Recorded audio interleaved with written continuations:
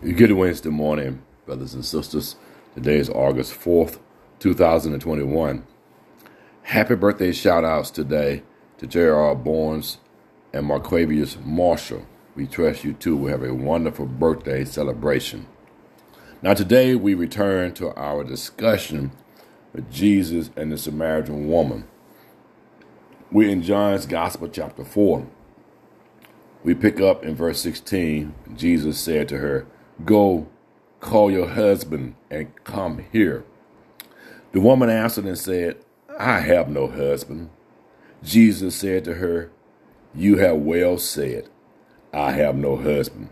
For you have had 5 husbands, and the one whom you now have is not your husband.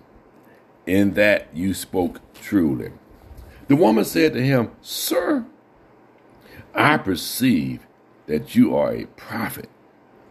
Our fathers worship on this mountain, and you Jews say that in Jerusalem is the place where one ought to worship."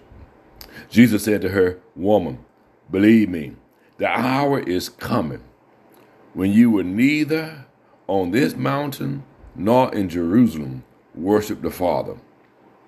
You worship what you do not know. We know what we worship, for salvation is of the Jews." Jesus goes on to say, "But the hour is coming, and now is, when the true worshipers will worship the Father in spirit and truth. For the Father is seeking such to worship him. God is spirit, and those who worship him must worship in spirit and truth." The woman said to him, "I know that Messiah is coming, who is called Christ.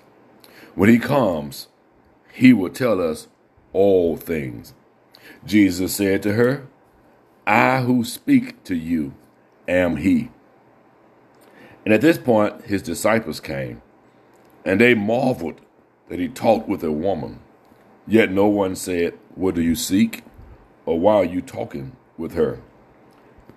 The woman then left her water pot, went her way into the city, and said to the men, "Come, see a man who told me all things that I ever did.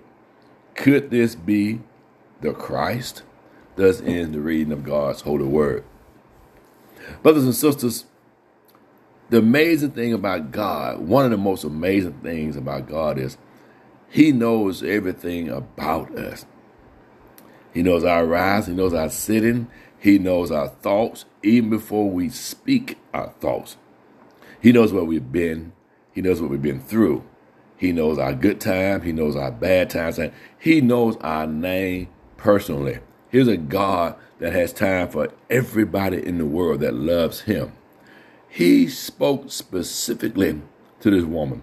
When you speak specificity in terms of a person's life, it'll get their attention. God has a way of using a prophet to speak to you. Say, "God told me to tell you that thing that you're worried about, let it go. God told me to tell you it's time to move on with life." So specific that you know it's God's voice only. Now, for us to speak like that, we must be in tune to the Holy Spirit. So when God speaks, we listen. Different set of ears. Your spiritual ears must be up and alert. Now, what God gives us is not designed to embarrass a person, but really to convince the person that God is speaking to you through me. We notice here that that woman forgot her pot. She left her pot. She ran home to tell others, "Come see a man that told me everything I've ever done. Could this be the Christ?" You know, a person will leave what they were doing when they get saved. They'll forget about what they were doing, and they'll go tell others. This person, this woman, ran and told others, "Come see a man." Now, she supposed that Jesus would still be there when she returned. But Jesus did tell her to go get a husband, but of course she told the truth. "I don't have a husband." So clearly she was probably shacking and said, "The one you're with is not your husband." But we'll continue this lesson on tomorrow. But Listen to the Spirit when God have you on a specific assignment to speak to a person about something personal that would cause them to want to know Christ in a deeper, more abiding way. Have a wonderful Wednesday, brothers and sisters.